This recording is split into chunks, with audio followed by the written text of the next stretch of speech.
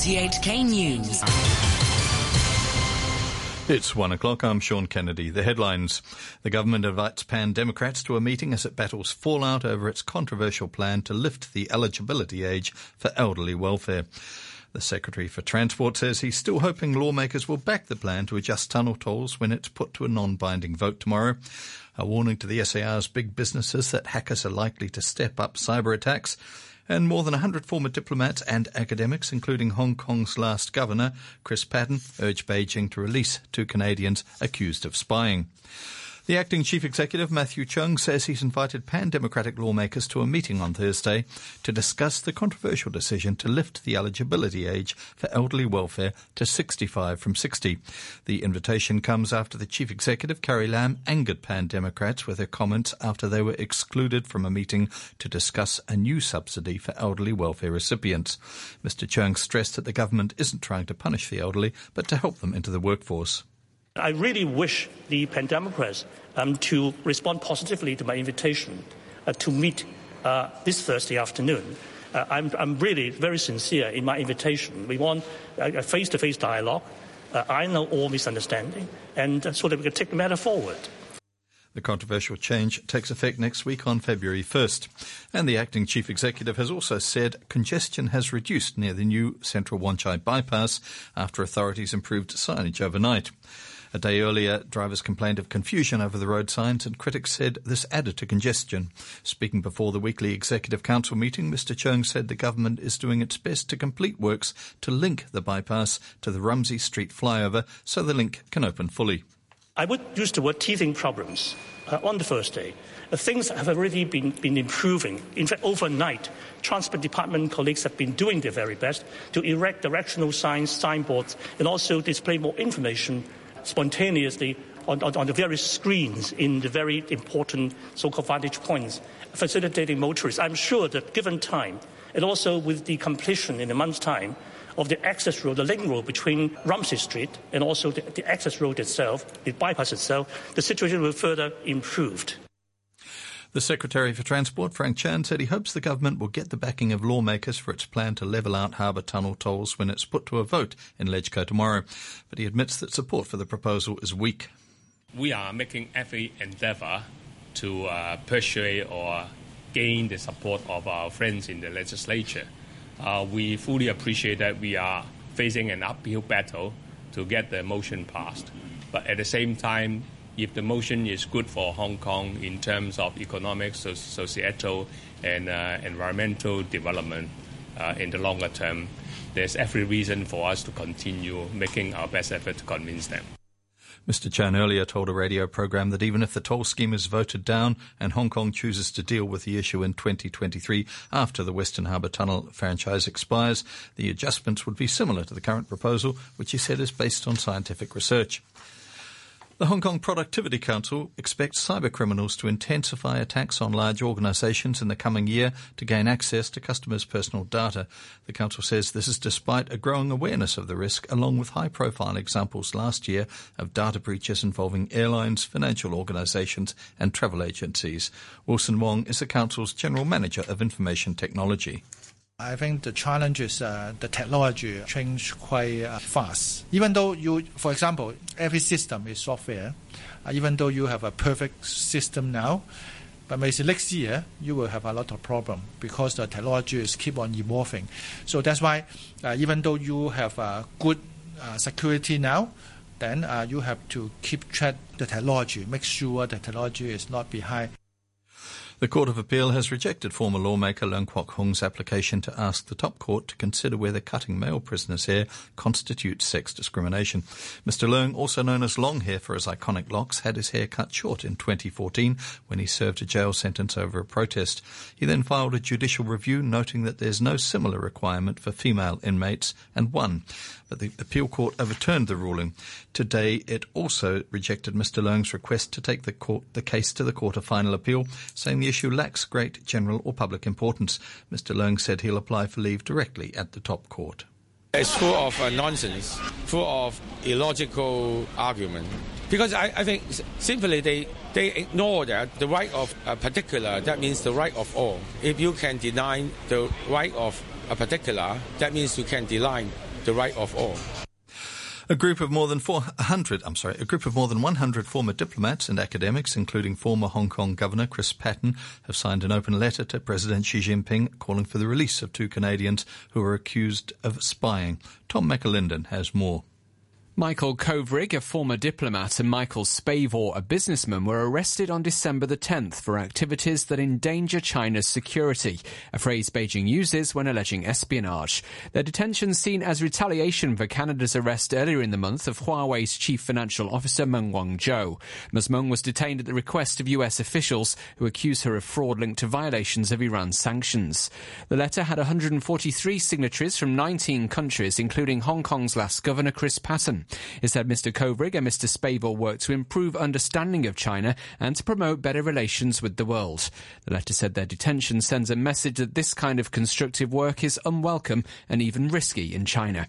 Sino-Canadian relations have soured over the matter, and last week a mainland court sentenced a Canadian man to death for drug trafficking following a retrial, a drastic increase of his previous 15-year prison sentence.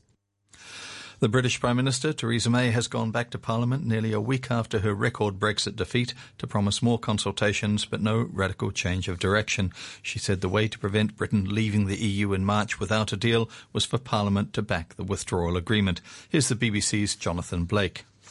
Soon after the Prime Minister spoke, MPs began coming forward with proposals in the form of amendments to the government's revised Brexit plan to try to build a consensus in Parliament.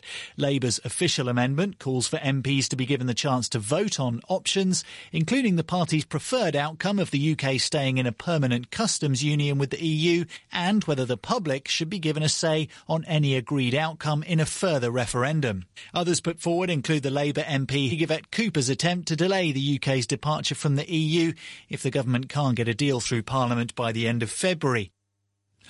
Here's Mrs May setting out her position in Parliament.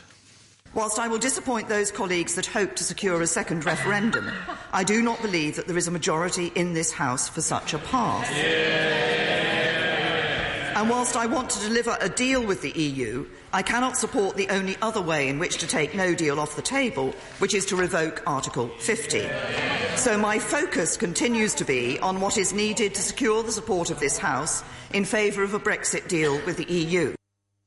France has complained to Italy after the Italian Deputy Prime Minister Luigi Di Maio accused the French of exploiting what he called African colonies to finance the national debt. Mr Di Maio said if it wasn't for Africa, France would rank 15th among world economies, not in the top 6. I am tired of talking about the effects of migration. I want to start tackling the causes.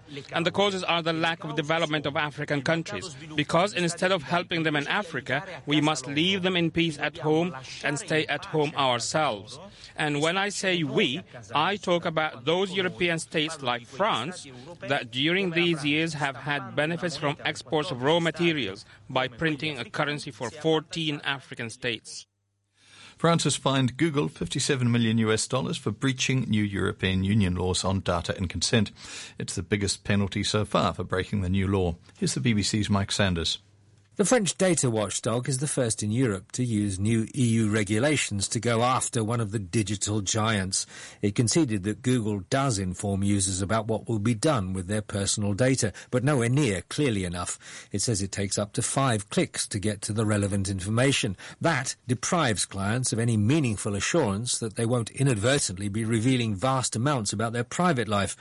The complaint was brought by 2 groups who object to targeted advertising. They say more cases will follow. Google may appeal. The accordionist who accompanied some of the French-speaking world's greatest singers has died at the age of 91. The BBC's Roger Walker reflects on his career. Marcel Azola, who was born of Italian parents in Paris, won his first accordion competition in the late 1930s. At first he concentrated on classical music, but he turned to popular French song to become accordionist of choice for legendary French artists including Edith Piaf and Yves Montand. But he'll be best remembered for his partnership with the Belgian singer Jacques Brel. Perhaps their best-known collaboration was the song Vesoul, when, said Azola, Brel told him to play loud, even if Brel himself was drowned out.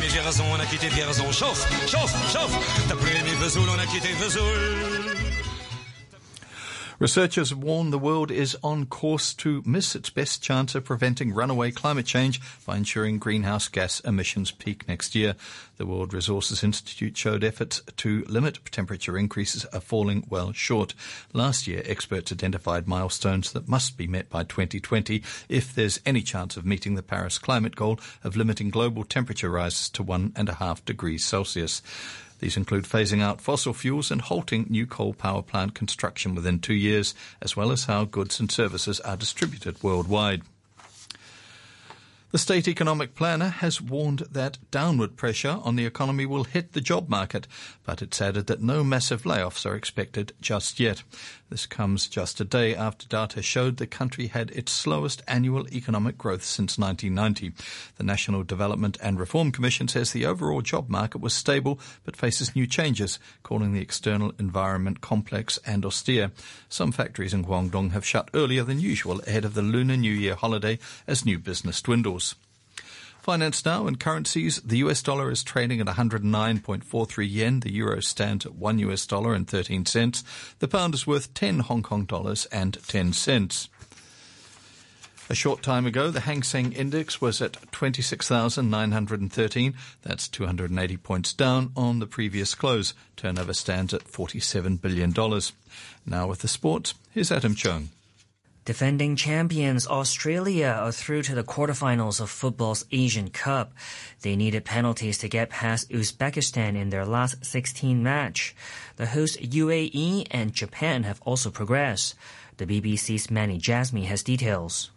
The day started with a sleepy match between two of Asia's biggest teams, but played in front of a near-silent crowd. A poor Japanese side won it with a Takehiro Tomoyasu header in the first half. It was also tight between Australia and Uzbekistan. They finished goalless after extra time, but Australia won it on penalties thanks to 2 saves by Matty Ryan. But the best was definitely saved till last in Abu Dhabi as the hosts finally overcame Kyrgyzstan in a 5-goal thriller after extra time. But the Kyrgyz side hit the bar with 10 seconds to go. So the UAE are through. They'll face the holders Australia in the quarterfinals, while Japan will take on Vietnam. The last 2 quarterfinal matches will be played tonight. South Korea, seeking their first Asian Cup title since 1960, take on Bahrain. 3-time winners Iran face Qatar. The English Premier League's bottom side Huddersfield Town have hired a new manager. He's the Borussia Dortmund reserve team coach Jan Siewert. He succeeds David Wagner, who left the club by mutual consent last week. Siewert signed a deal that will take him until 2021. Huddersfield occupy the Premier League basement, 10 points from safety. The BBC's Simon Stone has more. He's someone that they've been monitoring for quite a long time. They said they spoke to him 2 years ago. They first noted him when he was coach of the Bochum under-19s team. And clearly they have been preparing for the day when David Wagner would leave them. And they've done their due diligence on this guy. So it appears as though it's an easy fit. We went for Dortmund's second team coach last time and it worked, so we'll go for him now. But there's a lot more to him than that, and a lot more to the pursuit than that. And in terms of Siewert himself, he obviously sees the similarity, but he's also stressed that he's his own man. He'll come in with his own ideas and hopefully, for Huddersfield, take the club forward. In Italy's Serie A, Cristiano Ronaldo missed a penalty, but Juventus still cruised to a 3-0 win over Chievo, with goals from Douglas Costa, Emre Can, and Daniele Rugani. The win restores Juve's 9-point lead over second-place Napoli. AC Milan beat Genoa 2-0 to move back into 4th place, a point above Roma and 6 behind Inter. Gonzalo Higuain was missing from the Milan lineup as talks continue about a possible move to Chelsea. And that's your look at sports. To end the news, the top stories once again. The government invites Pan-Democrats to a meeting as it battles fallout over its controversial plan to lift the eligibility age for elderly welfare.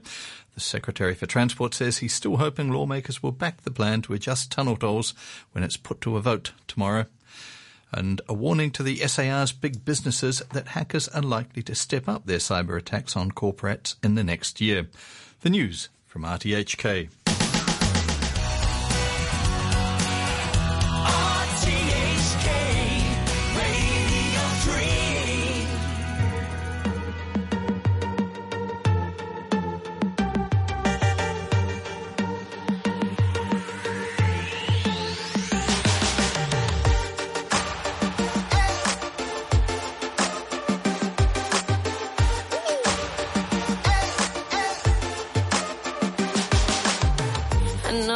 been telling you not now, but baby, come and give it to me.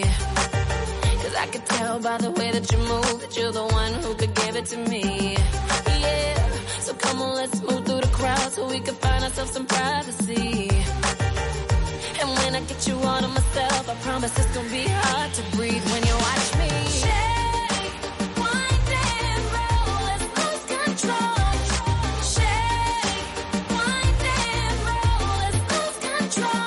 Put your hands on my body, I love the way you make my body say, ay, ay, ay. Shake, wind and roll, let's lose control. Shake, shake, wind and roll. Shake, wind and roll. Looking like you seen a beautiful ghost. She must have been a sight to see. That she got your mouth wide open and you sweating like 100 degrees. But it's not a ghost, your body can't handle you watching me. And one more move, I'ma make you drop to your knees.